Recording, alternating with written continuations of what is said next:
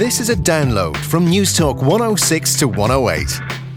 To download other programmes or for more information, go to newstalk.ie.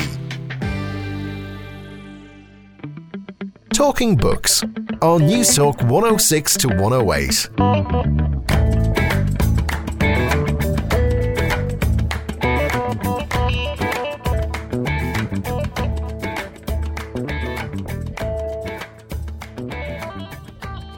Hello and you're very welcome to Talking Books with me, Susan Cahill. In the mix this morning, inspirational Irish poet Eavan Boland reveals the difference between writing poems and being a poet. People write beautiful poems, such interesting, compelling poems, and you can read them in workshop and be so moved. And you can very quickly say that person doesn't want to be a poet. They have written the poem, but they don't want to be a poet. But there is a place where people want to say, I am a poet. And if you are that person, you do want to do that thing, then it really has to be your experience and your poem. And for those feeling a little bit sleepy and somewhat rough for wear, brace yourself. We're climbing Everest with adventure mountaineer Graham Hoyland to hear the compelling story of Mallory and Irvine's fatal ascent of Everest, and how an intriguing family story about a missing camera got young Graham hooked on climbing Everest and retrieving his famous family heirloom. He told this amazing story. He was 86 years old and he was telling me at the age of 12 how he had lent his camera to his friend George Mallory on Mount Everest in 1924, and how George Mallory had disappeared up into the clouds with his friend Sandy Irvine, carrying my cousin's camera, and they disappeared forever. And old Howard Somerville said to me, if you could find that camera, you could prove that George Mallory climbed Everest first. I decided then and there I would try and learn how to climb, try and climb Mount Everest for myself, and hunt for that camera. But first, Eavan Boland's exquisite poetry has empowered generations of Irish poets and women for over 40 years. Her poems confront some of the more uncomfortable and hidden issues in Irish society, and of course the challenges facing women and mothers in contemporary Ireland. Well, earlier in the week I was delighted to spend some time with Eavan and hear her insightful and courageous views on the institution of marriage, on motherhood and on Irish culture. I began by asking Eavan about the role of the poet. It's, of course, a huge question, and the truth is there's no one answer. It always comes back to me that when Nelson Mandela was inaugurated, I remember reading in the newspaper the account of the inauguration. I remember being surprised and very interested that his inaugural poet was a Zulu warrior poet. Of course, he has partly a Zulu background. The Zulu are a great warrior tribe, but they aren't thought of as a great poetry tribe. But there was somebody writing out of the collective of their tribe and their people, and they could have told you immediately what the role of the poet was, but it might be different than I would think of it. So in almost every generation, every place, the poet stands for an intersection between life and language, but it does change. And when somebody raised a poem in 1925, and it was maybe the Wasteland, somebody said, is that a poem at all? They were trying to say that the role of the poet had changed, and it does change. But poetry has that huge ability to humanise us, to connect people to their hearts, and also to bring people to extraordinary places. Yes, and I think it's very interesting when people say, people don't read poetry, people don't care about poetry. And I'm never resistant or irritated when people say that. I mean, there's plenty of arts I don't understand. But I do know that there's an enormous amount of people who carry around a few lines of poetry all their lives in their minds, a few words, a verse, something that seems to them to be a photograph of their feelings in a very particular way. So I think in that way, poetry has an extraordinary power that isn't quite like anything else. We have a huge tradition in Ireland. And, a family funeral, the death of a loved one, a wedding, any celebrations or tragedies, poetry takes center stage, yet it's always seen somewhere out there. Why is that? There are a lot of reasons why poetry was so prominent in a country and in Ireland. To start with, in a very simple historical way in both languages, poetry was a fugitive art. It didn't require a symphony or 15 easels or a huge apparatus to bring with you. And for an oppressed people on the run, people who had so little, Poetry was this art that was their companion, that stood beside them all the time. And so you can understand that. Its reputation for mystique and arrogance is, in my opinion, well-deserved. And really, there should be some way in which every art is held accountable. And in the 1920s, 30s, and 40s and 50s, not so much in Ireland, but internationally, the belief that somehow the poem was for the initiated person, the educated person. That was an unforgivable amendment of everything that poetry has always been. In the 19th century, no matter what we thought of all those people, when they finished their meals or their dinners, they opened a book and read poetry to each other. When they got engaged, when they baptized their children, the idea that poetry would remain with people was challenged by certain intellectual developments in poetry. And that has not been a good thing for poetry itself. And of course, poetry is a huge celebration, or can be a huge celebration in life. It can capture just one moment in time. But it can also be about the ordinary things, the everyday things, the isolation we feel in our suburban houses, the pains that we have, the boredom, whatever it is. It can be, and I think that people look for what's beautiful and powerful. But they also look for mirrors, and I mean, it must have been an extraordinary thing in the 17th century when painters actually began to paint the interiors of houses where actual people lived. And I think it has always been very important to me that, if you don't put the life you live into the poem you write, then you're going to end up writing someone else's poem. And therefore, you've got to make that intersection yourself. When I teach workshops, it doesn't matter where I teach them, I do always say there's this very big difference between writing poems and being a poet. People write beautiful poems, such interesting, compelling poems, and you can read them in workshop and be so moved. And you can very quickly say that person doesn't want to be a poet. They have written the poem, but they don't want to be a poet. But there is a place where people want to say, I am a poet. And if you are that person, you do want to do that thing, then it really has to be your experience and your poem. And you can't have anybody standing beside you telling you that your life isn't an important enough subject for a poem. Because if you believe that, you will never write that poem. And I think that ordinariness factors into this because 99.5% of people believe their lives are ordinary. And they're going to, of course, in the great occasions of war or disaster or extreme love and those things, that may not be true. But most people, most of the time, have this ordinary dimension. And if poetry cannot open its doors to that, then it's going to be enormously impoverished as a form. What is extraordinary about your poetry is you opened up that conversation, that dialogue about the struggles that ordinary women face living in suburban Dublin or living somewhere around Ireland. How difficult was it for you to establish that authentic voice and to become that real, gritty, honest poet that was going to courageously look at your experience in society and open it up to the rest of the world? Well, it was more difficult than I thought it would be. That would be the first thing. And the second thing was, I wrote an essay in a recent book. It was about reading sort of appropriate poetry when I was sort of a teenager rather than the poetry I would have chosen. And I called it Reading as Intimidation. I learned as well as I could in my late teens to try to write a poem at a time when Dublin especially was awash in well-made poems. And I certainly laboured, as I thought it, to write a well-made poem. And you can teach yourself an extraordinary amount of bad habits in an extraordinarily short time, which is what I did.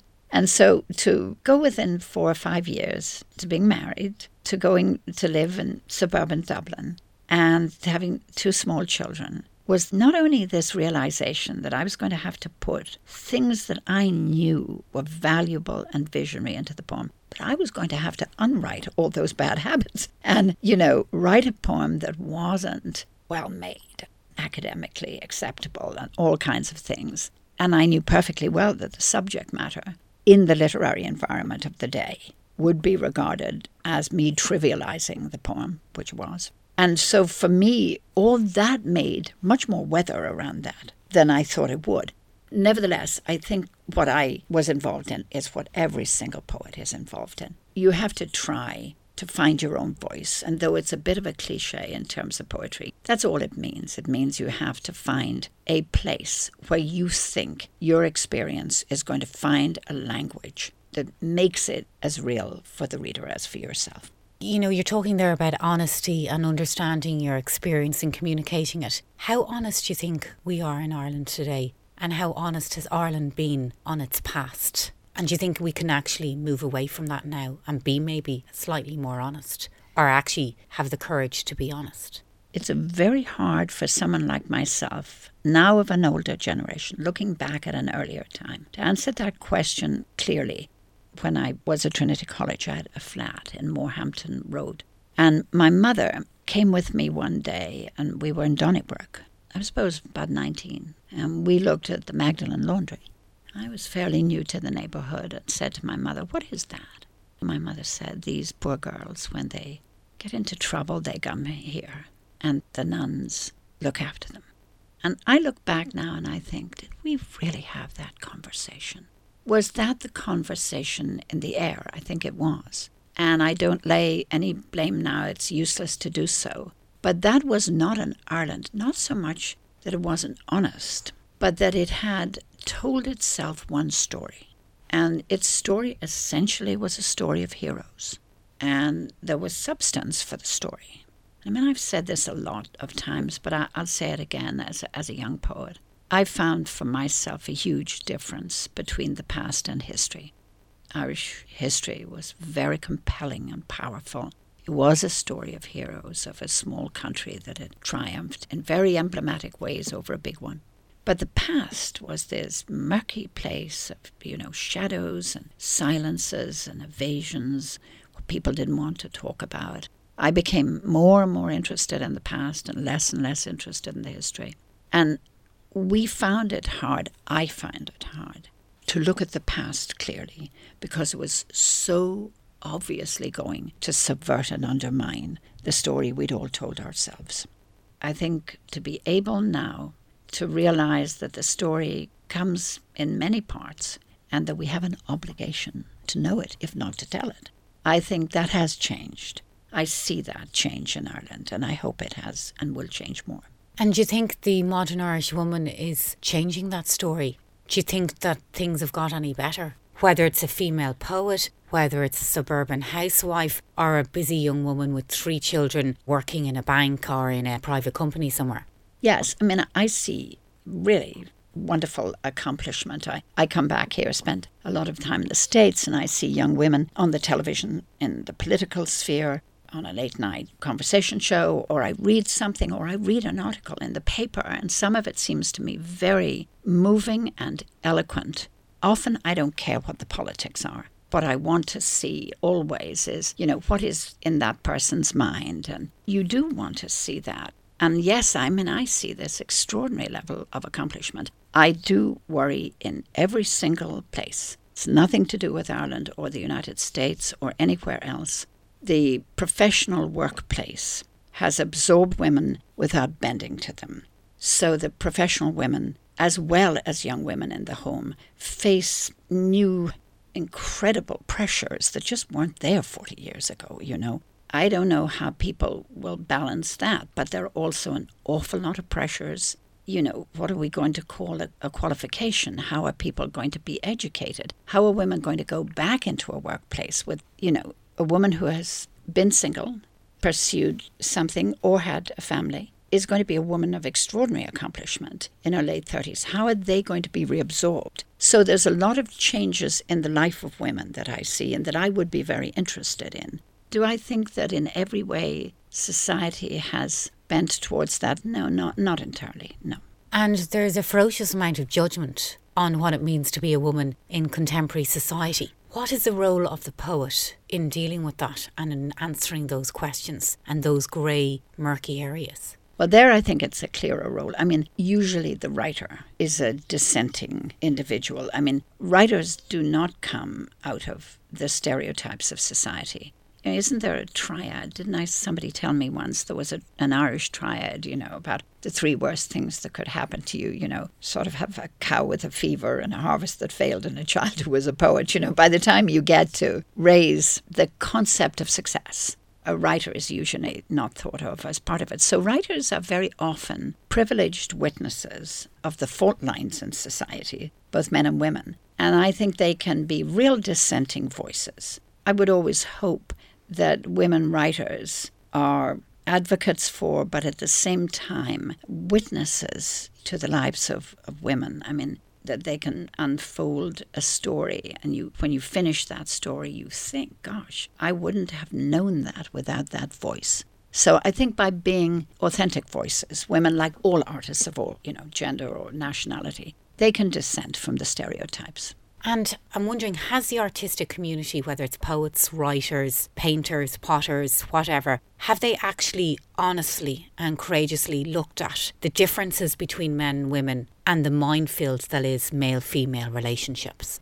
I think they have. Obviously not in the proper sociological case, because that's for the sociologists. But even when I was a student and I was reading a story by Mary Lavin or one by John McGahern, they were unfolding these scalded layers of skin between men and women in Ireland. Mary Lavin's story, The Will, or The Barracks by McGahern. These are incredibly painful, unglamorous, and truthful accounts. And just by being there as being those pieces of truth, I think they are a depth charge in the way we talk about and think about, and the early work of Edna O'Brien was so brave and so powerful. So I think, yes, I think that they address it.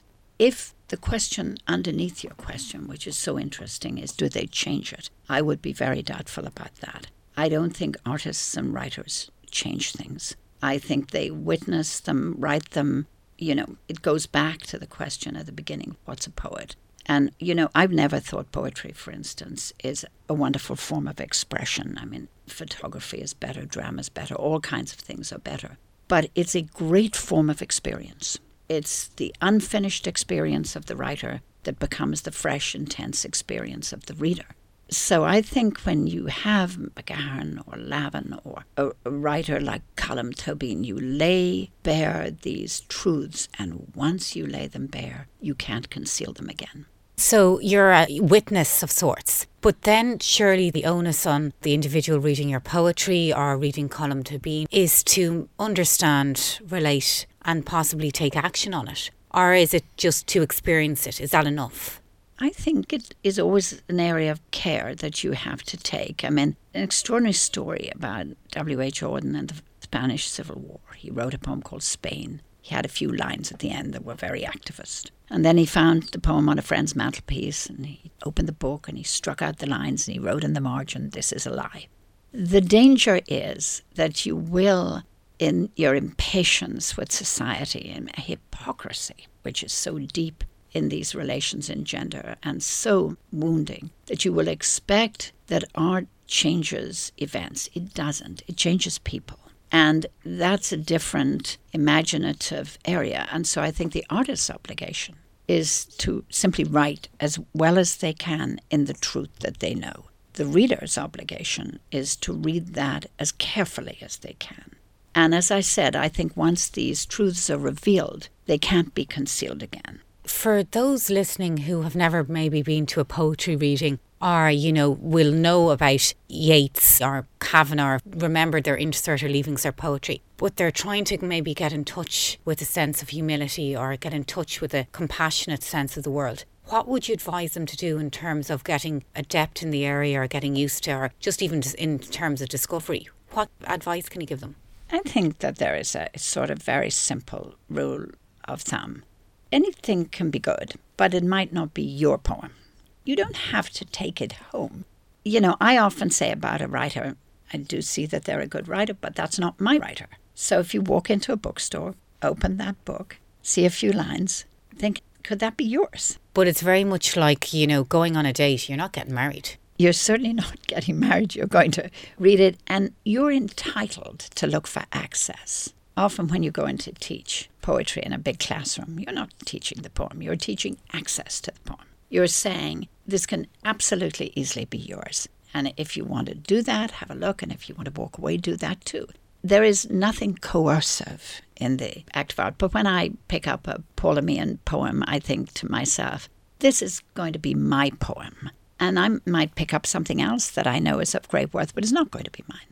And I know for me, Mary Oliver stops me. A few lines from Mary Oliver, and it has that ability underneath all the chaos and all the mess to bring me back to a very special or quiet place. It's amazing the powerful effect the poetry can have on anyone at any time to actually allow you to listen. I think that's true. And I think, unfortunately, for a lot of people, what is lost is not at all their ability to read poem, but their confidence that they can read it. So many people in school have had a bad experience with it, or they don't like answering exam questions on it, and I understand that. But Mary Oliver's a beautiful poet, and once you read Summit's work, you think, I wouldn't ever want to be without that poem. And that these things simply build up in a very ordinary way. I mean, I have a huge amount of poems in my mind, even if I have to look them up again or something. But they become your own possessions, and you don't want to think of other people being without that. And tell me, in terms of your walking around, and there's probably so many words and narratives going through your head at any given time, what are the stories that you're exploring when you're at home, when you're just the private self? It's harder to be conscious about that than you think. I think sometimes you begin something and it just goes nowhere, but sometimes you begin a few lines. I remember when the children were really small, and I obviously wasn't going to be able to do anything much, but I had this big old notebook. I think I came down and bought it in Nassau Street or something. It was a big old notebook with brown covers on it or blue covers or something. And I used to be able, even if there was nothing else I could do when they were very small, to write a line or write another line or write a few words. And I was amazed when I would go back that I'd be able to use some of that, So sometimes that's all I'm doing is, doing something and seeing if it'll go somewhere. I don't think you can ever be absolutely certain of where it's going to go. And if you are, then you're not writing a poem, you're writing a concept, which I wouldn't have any interest in doing. There are things that work out, and you often have things that are like pathway poems. They lead you forward to somewhere else, and you should follow them. And so sometimes I do. Sometimes, unfortunately, I don't. So it's about choice, belief and confidence. And we could look at that in any areas of our life. It's sticking with it. And part of being a poet or part of being a human being is sticking with it. Sometimes in workshop I'm asked, what's the thing that is hardest for young poets? What's the most destructive thing? I have absolutely no doubt that what destroys young poets is nothing to do with talent or craft. It's perfectionism. They're so horrified at the poem they write that they don't like, that they don't think it's good enough. And they're so, furious with themselves at what's gone wrong in it, that they don't do the next piece. And really a huge amount of what takes you forward, that old cliche, if a thing's worth doing, it's worth doing badly. It is true, you want to do that. So the most important thing you can do is to have a fairly level-headed attitude to what you don't do well, because tomorrow you could try it again and maybe it'll turn out better. So as Beckett says, fail again and fail better. Yes, hopefully the again and the better will be there without the fail the next time. So Yvonne, before you go, I think you're going to read a very interesting poem called Quarantine. It's from a compilation of poetry that you did some years ago called Against Love Poetry. So can you tell me a little bit about the poem, and maybe then we'll get you to read. It goes back to that remark of that difference between the past and history. This is actually from a tiny anecdote. Comes out of the book Mushkil Féin that was published at the beginning of the 20th century. This man, Father O'Leary, looking back at a small village in West Cork. I mean, this all happens in about 5 sentences.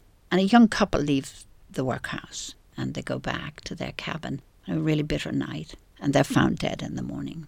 And that's it, except for one detail. And that is that when they're found, he's holding her feet against his chest because he tried to warm them as she died. And these people, they have no biography, no history, no complication. They just are there for these few moments, and then the lights go out. And I wrote the poem partly to note that, but also to reproach poetry especially love poetry, because of its way of excluding these people. Writing about the glamour and fever of obsession, but forgetting the huge, unglamorous steadfastness that is in so many people's lives. Quarantine. In the worst hour of the worst season, of the worst year of a whole people, a man set out from the workhouse with his wife. They were both walking north. She was sick with famine fever and could not keep up. He lifted her and put her on his back. He walked like that, west and north, until at nightfall, under freezing stars, they arrived.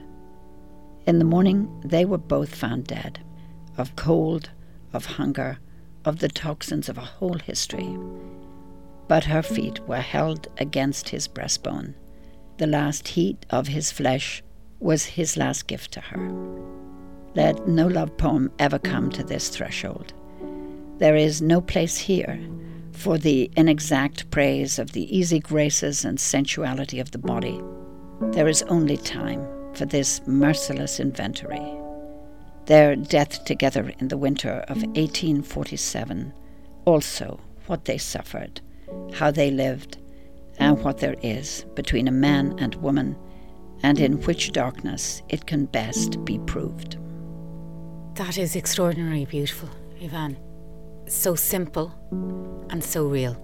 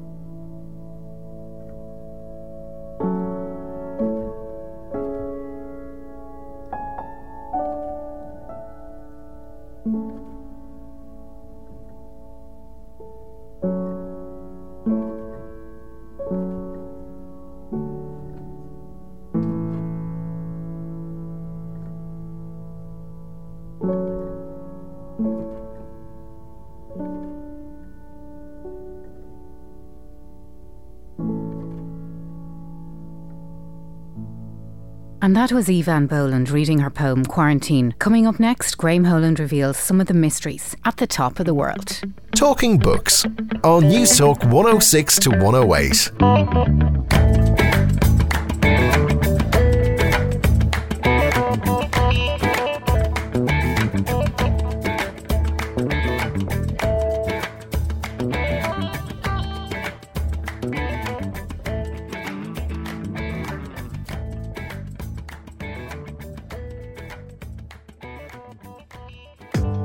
Thanks for listening to this News Talk 106 to 108 podcast.